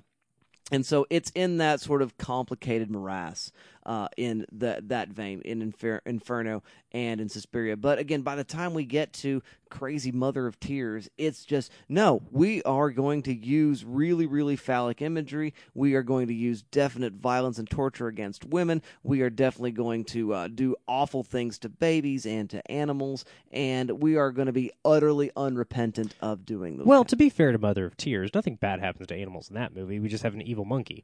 That's true. The monkey does die, and it's kind of awesome when it does. Inferno, I guess we'll talk about the animals a little cats. bit. So Inferno has some real mishandling of animals that I don't like, man. Be nice to your animals on your set. Yeah. They didn't agree to this. You know me. I'm one of those people who thinks if you think it's sad when the animal dies in a movie, like sadder than the people dying, I think you're weird. I'm sorry. I will always think people who think the dog getting killed is sadder than the people getting killed. Oh boy! Again, I'll just no. see myself out. I know. I know you're one of those people, man. And I to some extent, I do get it. I But get where it Arthur, comes you from. already know you're weird. Yeah, So that's it's what fine. I am. But with that said, when I can tell you didn't treat your animals well on set, that does piss me off. Killing blowing up a prop dog is whatever. But when I can see that you really threw a real cat at a real person, cats don't like being thrown, man. No. They don't like it. When I can tell that you really stuffed a bunch of cats in a sack, cats don't like that. No. They don't care for it. I don't even care that he drowns the bag of cats because it's clearly like a robotic bag. That's fine. Like, You hope. that character. Oh God, I fucking hope. That character's clearly coded as bad. Yeah. You know, he is eaten by rats for his cruelty to the cat. Even though the cats are aligned with the witches, Yeah. he is treated cruelly for his cruelty, and I'm fine with that. But it is the explicit act of mishandling animals on a film set, because your actors can sign up to be cold and in states of undress or states of covered in corn syrup and clearly uncomfortable. But and again, trust me, human beings can be pressured into doing shit they don't want to do on a film set. That happens all the time. But an animal cannot even can't even sign up for like crossing its thresholds on accident. An animal's just there. Unless you've got like a really good animal handler on set, it just makes me mad. I don't like it. Yeah, and there's a weird way in which the Holy Mountain is a movie that's come up already. Yeah. We have the exploding of lizards and frogs and horny toads, and that's pretty awful and it's terrible. But they're mammals. It's, Yeah, mammals, guys. You It's cross different. the line into something with a better brain, and it starts getting weirder. You can't. Don't get me wrong. Yeah, the blowing up the frogs and the lizards is not It's good. bad. It's We are not endorsing that. No, it's very bad. But yeah, there's just you stop being able to make justifications at a certain point when things are happening. Again, mammals. You're absolutely right. That higher order of prefrontal cortex just it's not good. And that may be ableist on my part, and I am willing to be corrected. But it's an issue of degrees at that point. For sure. And again, I eat a lot of fast food meat. Yeah. Like I can't act like I'm some fucking patron saint. I'm not St. Francis over here saying I treat animals good all the time. But I at the very least don't film the bad treatment of them and say that it's entertainment. Oh, there's something more natural about predator and prey and eating a steak than there is filming a cat eating a mouse, which is just. Ugh. I see to me the cat eating the mouse. I kind of went back and forth on whether or not it bothered me because cat do what cat do. I mean that's fine. That cat's having a good time. The cat's having a great time. The mouse probably not so much. Less of a good time. Yeah, but It's animal exploitation. yeah. Yes, it is. For sure. And again, the rats in the storm drain, I went back and forth on whether or not that bothered me because I'm like, oh yeah, that's where rats live. Yeah. Like, I don't know. It's hard to say what's okay and what's not okay, but look, you see a thing and you know it's not okay sometimes. You know what I mean? Yeah. No, I agree.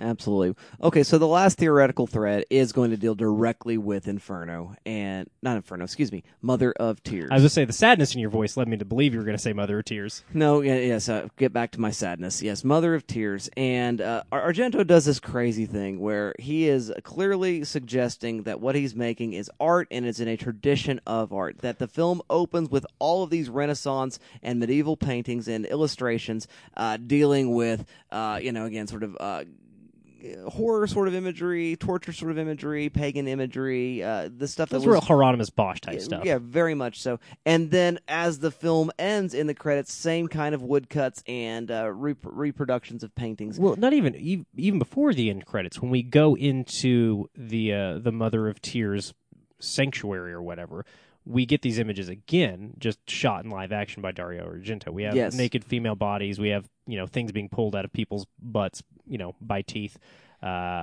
which cool. Look, whatever makes you feel sexy. But I've just also seen like a baby get mangled earlier in the movie, Yes. so I'm not on board with sexy stuff at this point in the film. And it's not shot to be sexy; it is shot to be depraved. But yeah, we have all of these images in her lair that kind of recall these paintings from the beginning of the film, right? Yeah, so Dario Argento is definitely making an argument that this last film is art. And the way in which I think he's making this argument is because Inferno and Suspiria definitely are lauded as art horror films. And he's saying this film is art too, and it's in the tradition of art, even though he's definitely going in a different direction. He's wrong. Tell me why. Well, I do want to read really quickly before we get into that what Dario Argento had to say when Mother of Tears started to get some negative critical reviews. This is just a quote from Argento that I found when looking into the reception. It's on the Wikipedia page for the film, but I was just kind of reading about the critical reception the film received. And this is a quote from Argento about film criticism. The critics don't understand very well, but critics are not important. Absolutely not important, because now audiences don't believe anymore in critics. Many years ago, critics wrote long articles about films. Now in 7 lines they are finished. The story is this. The actor is this. The color is good. To which I would say, well, we've just talked over an hour about your 3 movies, buddy, so I would say that's, more than 7 lines. And your movie sucks. I don't... The shit that bothers me is the critics that like to come out of the woodwork only when their movies are badly received. And again, I get it. It's got to hurt your feelings when people are mean to your movie. Sure. I'm not going to sit here and say criticism shouldn't be nice, because it definitely should be.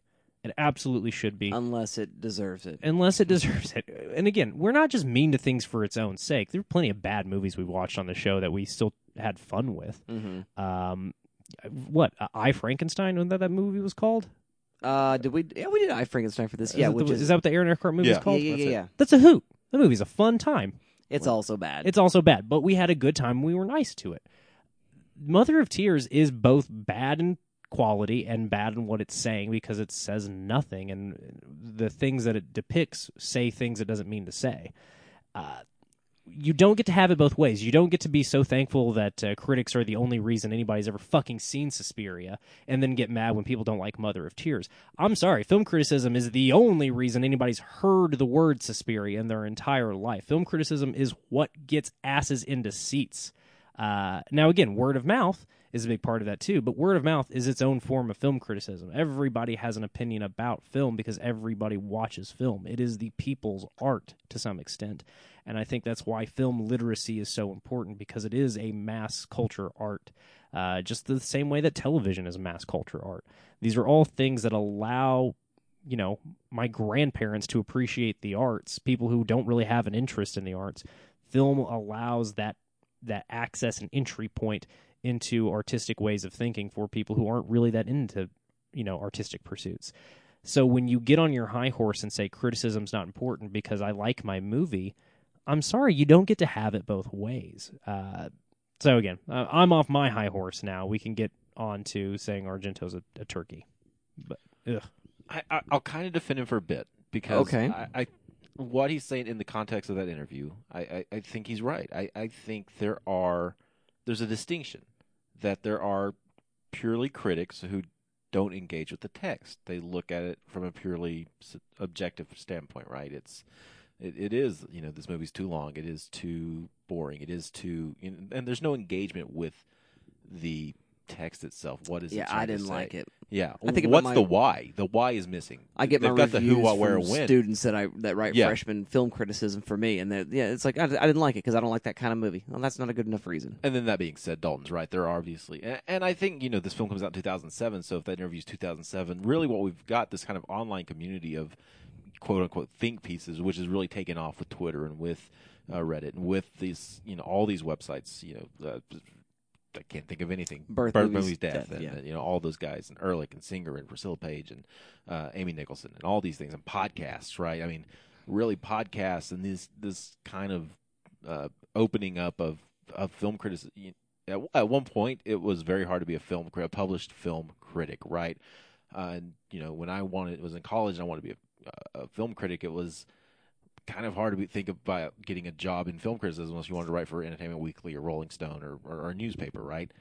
Now everybody's literally a critic because everybody can have a blog or a podcaster, and I think it's a double-edged sword. And I think what he's talking about, he's probably on point, especially in 2007. it's a fair point, yeah. But I mean, you're right. I mean, guys like Ebert and guys like AO, whoever, those guys, Scott, and those guys gave credence to a film like Suspiria and really allowed it to open up and get it into an American. That's how Americans heard about these films, because you're in Oklahoma, you're not going to see Suspiria playing probably. There may have been a museum that showed it, but it's probably not going to come here until a home video release, and then maybe you see a critic's review. And so it's a little give and take there. Film nerds talking about it, Yeah. right? Look, Fangoria is still film criticism. Yeah. Right. At the end of the day, just because it's a genre Yeah. film friendly place doesn't mean it's not still film criticism. Fans are film critics. Yeah. And again, sometimes fans make film criticism. It becomes a nebulous kind of two-way permeable space. And I think you're right, Arthur. I mean, in fairness to Argento, there is a tendency, and especially I would say in some of those publications, to review films as products as opposed to art, and that stuff bothers me. I really don't care for. I don't like letter grades. Yeah. I know it makes it easier for some sites to get clicks sometimes. Letter grades and star numbers. Well, we're in a era of film criticism driven by the tomato aggregator, right? Yeah. I mean, Which is no I talk good. to so many people who say, "Oh yeah, that had an 85 on tomato meter. I'll go see it because that sounds great." But and this was it took me a long time to realize it's not grading the film as an A to F. It's 85% of critics like this movie. Not That saying means how there's much they liked it. 15% of critics who didn't. Yeah. And you might fall into that 15%. Yeah. And that took me a long time to connect. I don't think people always connect. The casual Yeah. audience, goer, And even something that is a all tangled up here. it's oh, chords are fun. Even something that is, has a quote unquote rotten score on Rotten Tomatoes. Those might not all be like, this is trash. I just don't really care for it. Charlie Bartlett has a 50 or below 50, right? I mean, that's a Yeah. movie And we I all love that movie, right? Yeah. And again, the people who didn't like that movie probably didn't hate it. They just Yeah. didn't really sing to them. And I think the other part of this is the question of, quote unquote, what is art? When does a piece become art? Is it the inception? I mean, I can do a watercolor on, in my living room, but is it art there, or does it become art once I've shown it to somebody else and they can admire it and engage with the piece? It becomes art when you die and it's worth something. There you go. Yep. And I mean, that's the other, posthumous, artwork. We reevaluate a piece after somebody's died. This person wasn't anything, and then they've died. I've got to re-engage with these albums that are being re-released and sold in the studios that are making money off of. And I think that's why it probably offends me so much, that point of view, because I think a big part of what we do on this show and a big part of what some of my favorite film critics do is evaluate pop filmmaking as art, right? And the people who refuse to engage with pop filmmaking as art, I think there is a branch of film studies, a branch of film criticism that refuses to treat something like Halloween 2018 as a piece of art. That is a piece of art. It is, because that's just kind of how filmmaking works. Now, does it exist in a commerce machine that churns out endless content? Yes, absolutely. But you still have to try and engage with it as a piece of art, because look, it is what it is. This is what gets made. So we got to talk about it. And trying with open hearts and full earnestness to engage with things that are not, quote, art on this show, and then to hear somebody say, well, I don't care what anybody thinks. It just kind of bums me out a little bit, man. Yeah. It's like, it's okay if people didn't like your movie, and you're allowed to have your feelings hurt, but don't say anybody who does this is trash and doesn't know what they're talking about. Like, man, that's just mean. Absolutely. And the thing is, frankly, in terms of my own aesthetic, and my sort of understanding of movies I like, and I have a pretty broad aesthetic. There's a lot of things that I like. Mother of Tears is bad, and the reason why it's bad is because it's poorly written in terms of dialogue. It's poorly written in terms of plotting. I will say, dialogue, a step Better. up from Suspirian Inferno. But see, that's almost the worst thing, because aesthetically, I like the fact that it's sort of weird and elliptical and it doesn't make any sense, and the strange paranoia that's set up when, the very, very toothsome actress who is the lead dance instructor is like, oh, you do your own thing. Very good. Oh, no one can change your mind. Her scary teeth are so good. But it doesn't really make a lot of sense. Now I must go. And that's so stupid as a line, but it works because of the sort of dreamlike paranoia. It's a little closer to reality, but it's still bad. It's like bad, NCIS writing when you get to your, like the worst of it. And NCIS is pretty bad writing in general, but it's the worst levels of NCIS kind of writing. Like, okay, now I will tell my joke. And I guess you could really say she lost her head.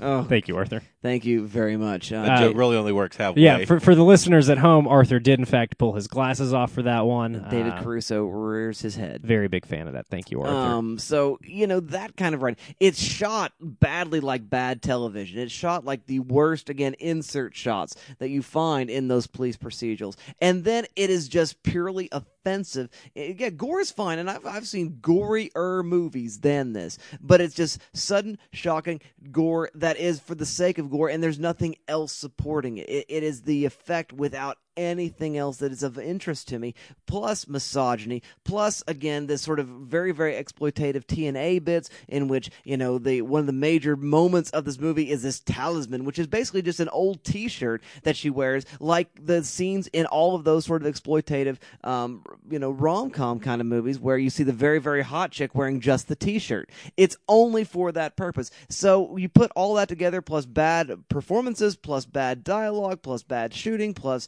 poor imagery, plus nothing that connects itself to the rest of the trilogy. It's a bad movie. I don't like it, and I don't have to like it.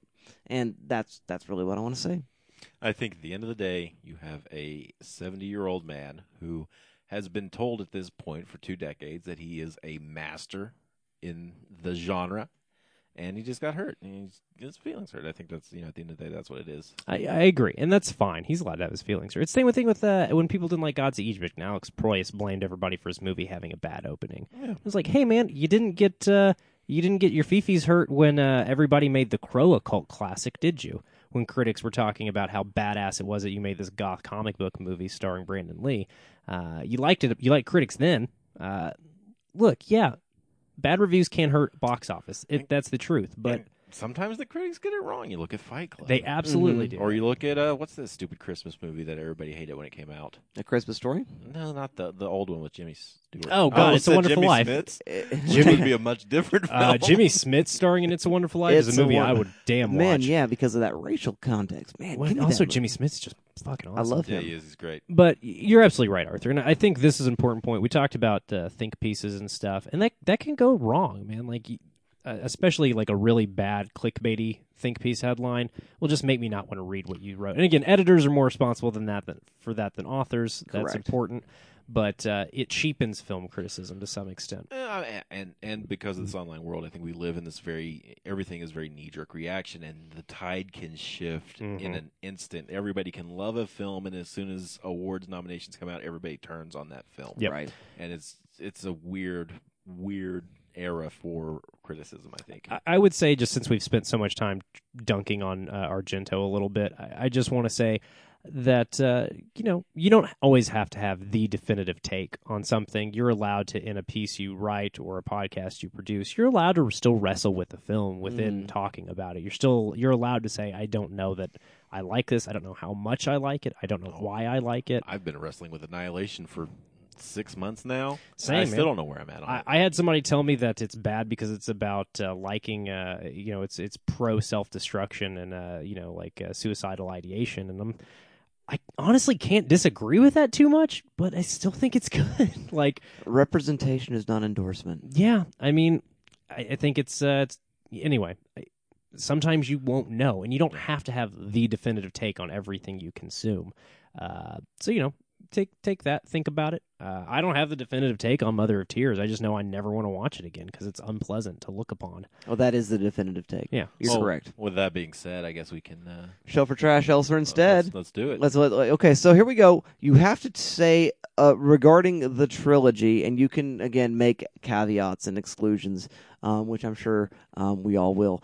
So I go to you first, Arthur, with the Mother's trilogy, Shelf for trash, and your rationale, and then your Elser instead.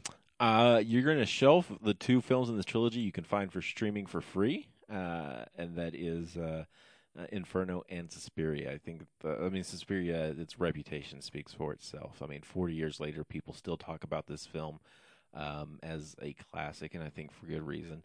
And it's highly influential. You look at the works of De Palma, you look at the works of Lynch, and you work at those types of genre pieces, and its legacy is there. You could just trash. Bury Three Mothers outside of the cemetery and chain it down and never to be opened and exposed to this world again. And I think with Suspiria and with Inferno, you watch if you really like those movies and you like what Argento's doing in those early days, you got to watch Deep Red. It's very good. It reminds me a lot of when I was watching Inferno. I was reminded quite a bit of Deep Red. So if you're into that, especially if you're into Inferno, check out Deep Red. It's a great work. And then also, I most of these pair more with Suspiria, I think, than anything else. But they all kind of deal with the idea of a boarding school or students out of their element, and they've all got kind of a European feel to them. And the first is Diabolique, Yes. which is kind of got a little mainstream buzz with The Simple Favor earlier this year, which kind of name drops it several times, which is really cool. I think you also watch Picnic at Hanging Rock. As well. I think Peter Weir's sensibilities pair well. That ethereal, dreamlike state really pairs with Suspiria. And it's a lot more muted. It's very palette-wise. It's very tame and very earthy compared to the bright candy glow of Suspiria. And then finally, I thought a lot of, especially with Inferno, I thought a lot of Prince of Darkness. John Carpenter's Prince Yeah. of Darkness. I did too, actually, and Oh. I've kept being surprised that I kept thinking Yeah. about it. And I think it helps that the lead looks like the lead from He really does. from Prince of Darkness. So, yeah, Yeah, he does. blonde mustachio. Wow. is Yes. there, and then swirling green evil will do you some good. So those are my else's with Suspiria and Inferno. Nice. Thank you for that, Mr. Arthur Gordon. Well, Dalton, what do you say? Shelf or trash for the Mother's Trilogy, else or instead? Go. Yeah, Suspiria's reputation, as Arthur said, speaks for itself. It is as good as you've heard. It's weird and silly and fun, and you're going to laugh at times you were not expecting to laugh. But it's part of its charm, I think. I think the moments in which it feels stilted. Here's a cool thing I read about it that probably says a lot about Argento. He wanted the dance academy to be all adolescent children. Adolescent girls. He wanted to write it as it was a dance academy for people for 12 and under, and the studio was like, "You're out of your fucking mind, dude. No way." And he said, "All right, fine, 20 and under, but I'm not changing the dialogue, and I'm going to put the doorknobs above everybody's head," which leads you to look. I Argento, know the conversation didn't go like that, but I think that's a great way for that conversation to play out. Thank you, Arthur. Look. I'm sorry if He's you're a baby having a tantrum. Yeah. But that's what happened. He wrote the dialogue. That's why the dialogue has that stilted melodramatic feel, I found out, Dustin, is because he had written the characters as 12. Makes sense. Yeah, it does. And it makes him make a little bit more sense, Except for the honestly. adults also sound like they're 12. Well, that's... The teachers. Yeah, that's fair. Anyway, it's a great film. It's weird and silly and funny and gross and scary. We didn't even talk about the barbed wire pit, which makes no sense, but is a Why do you have a barbed wire pit Hey, in your it's a- dance school? it's a pit for your barbed wire. It's The a non-barbed wire, barbed wire. Yeah, Right. Exactly. But again, it's such a cool image that it Oh, it doesn't, is. and it's an image that feels more gruesome than half the shit that I was forced to look at in Mother of Tears, which is more explicitly gruesome. So just the technique and craft of Suspiria are really special. I would say that while Inferno, again, we kind of I've gone back and forth as we've talked about it, which of the two I like more. I think I do like Suspiria more. I think the intentional unreality of Suspiria just kind of heightens the entire film, or sometimes maybe even unintentional unreality of Suspiria. I think the more grounded nature of Inferno kind of hurts it sometimes, makes it a little bit sillier when it doesn't mean to be. And again, I think Suspiria is silly on accident at times, but for some reason it works because I feel like I'm sick and trying to sleep through a sickness. With Inferno, your mileage may vary. I do like it a lot. I really like that opening sequence of going to the bookstore and going to the basement and the water. It's all really, really cool. And I think it's also shelfable. And yeah, Mother of Tears, I'm right there with Arthur. Burn it and salt the land.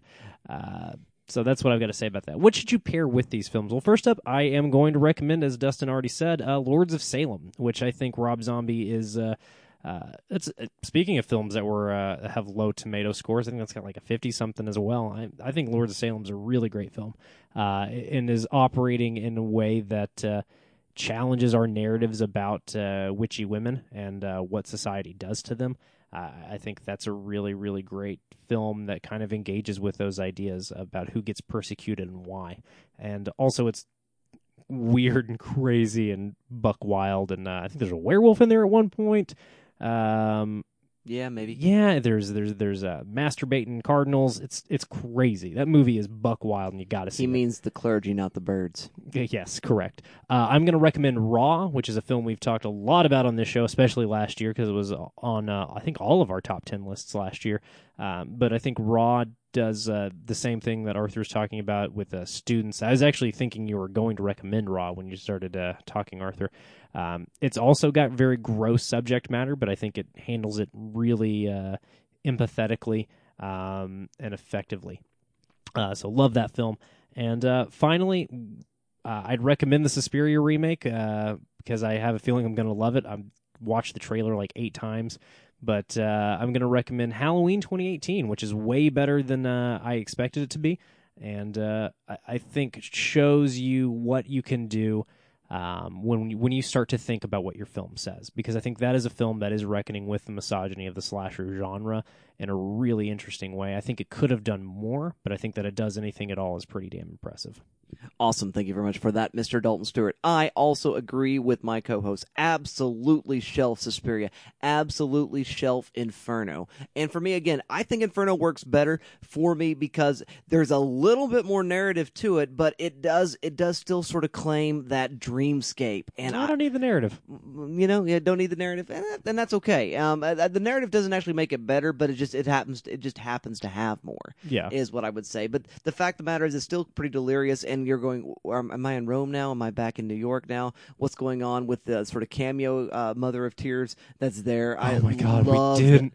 Her makeup is so good. Oh man, it's rad. Talk about perfect smoky eye. Yeah, Ugh. man. In 1980, no less. I'm Damn, just saying. crushing it with that scary cat. Ugh. And so that's all working there in ways, that I really, really, really appreciate. I love the Freudian imagery of going down into the depths of the subconscious in that water scene. I like the sort of, ambiguity of torturing cats and then being eaten by rats. I like a lot of what's going on there. There's sort of the intrigue of the what's going on in that apartment complex. The strange man with the speaking apparatus who seems to be on your side and then he's not. It's like the weird turnings of a dream, but my dreams really look less like Suspiria, and my dreams look more like Inferno. That they're a bit more grounded, and then just go slightly off and slightly strange. And so I really do appreciate that quite a bit about Inferno. So those Mother of Tears never happened. It doesn't exist. Wipe your brains. It does not. And if you do find the film, what you should do is jettison it into space, shoot it with a laser gun, and then make sure that the refuse goes directly into the heart of the sun. Do not watch that movie. We cannot more strongly recommend you skip this film. It's bad. We're not like doing a bit where we're trying to trick you into watching it. Just don't do it. It's a waste of 100 minutes. And rather than an else, just adding to the shelf then, as Dalton has already pointed out, Lords of Salem is the third part of the trilogy, and that's a better way of looking at it. Now, what are my recommendations? Let's talk about schools and school children and horror and artsy stuff. And let's say that you like Suspiria, you like Inferno like we do, and you want to get into that artsy stuff. You want to move into that more thoughtful kind of, more experimental kind of cinema, and I got it for you in stages. First of all, let's just go hard into dance school and let's watch Black Swan. That's a great way to sort of, and again, this sort of fractured psychology that is the narrative and the aesthetic of that film. And it may be a bit of a palate cleanser for what you've experienced in Suspiria and in Inferno. Then let's move into just the garish and the glowy, and also school children in Japan visiting a witch. And I'm talking about 1977's Hasu. Or House.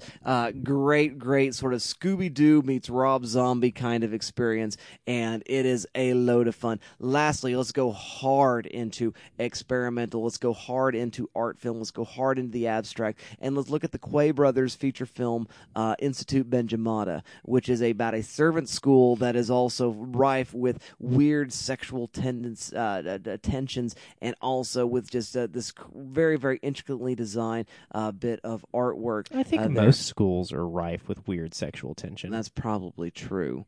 There's a fanfic of Harry Potter, and I'm sure. Nonetheless, take a look at those three if you are really wanting to go down this line from Suspiria into, again, more of what you might call art house cinema.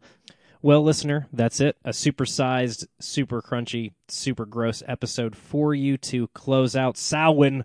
Thank you for tuning in to Shocktober 7. It has been a blast to record. I hope it's been as fun to listen to. Next month, we're moving out of Dustin's favorite genre and into my favorite genre. That's right, we're doing an action movie marathon.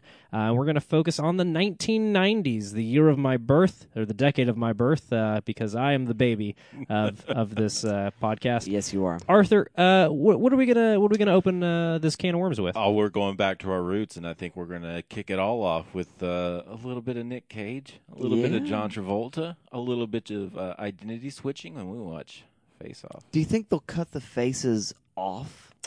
Dustin, I can confirm they cut the faces off. Okay. Is there a slow motion shot of pigeons? It's a John Woo movie, isn't it, brother? Hell yeah, there's some pigeons. So yes, pigeons or doves? I guess doves, right? Doves are just pretty pigeons. The title of my memoir. And so we're getting into face-off and action cinema, which is going to be a great time because it's all about the conversation. There are movies we love, there are movies we hate, there are movies that are good, there are movies that are bad, there are movies that are high art, and there are movies that are just good trash, but the conversation is what matters, and we're going to keep watching, or rather you're going to keep watching, and we're going to keep talking, and we'll see you all next time. Thank you for tuning into the Good Trash Genrecast, brought to you by the Good Trash Media Network. For all things Good Trash, head on over to goodtrashmedia.com. Our intro music is made by friend of the show, Aaron Rodgers, and our outro music is Mother by Danzig. Mother, tell your children not to walk my way. Tell your children not to hear my words, what they mean, what they say. Mother, Mother, can you keep them in the dark for a while? Can you hide them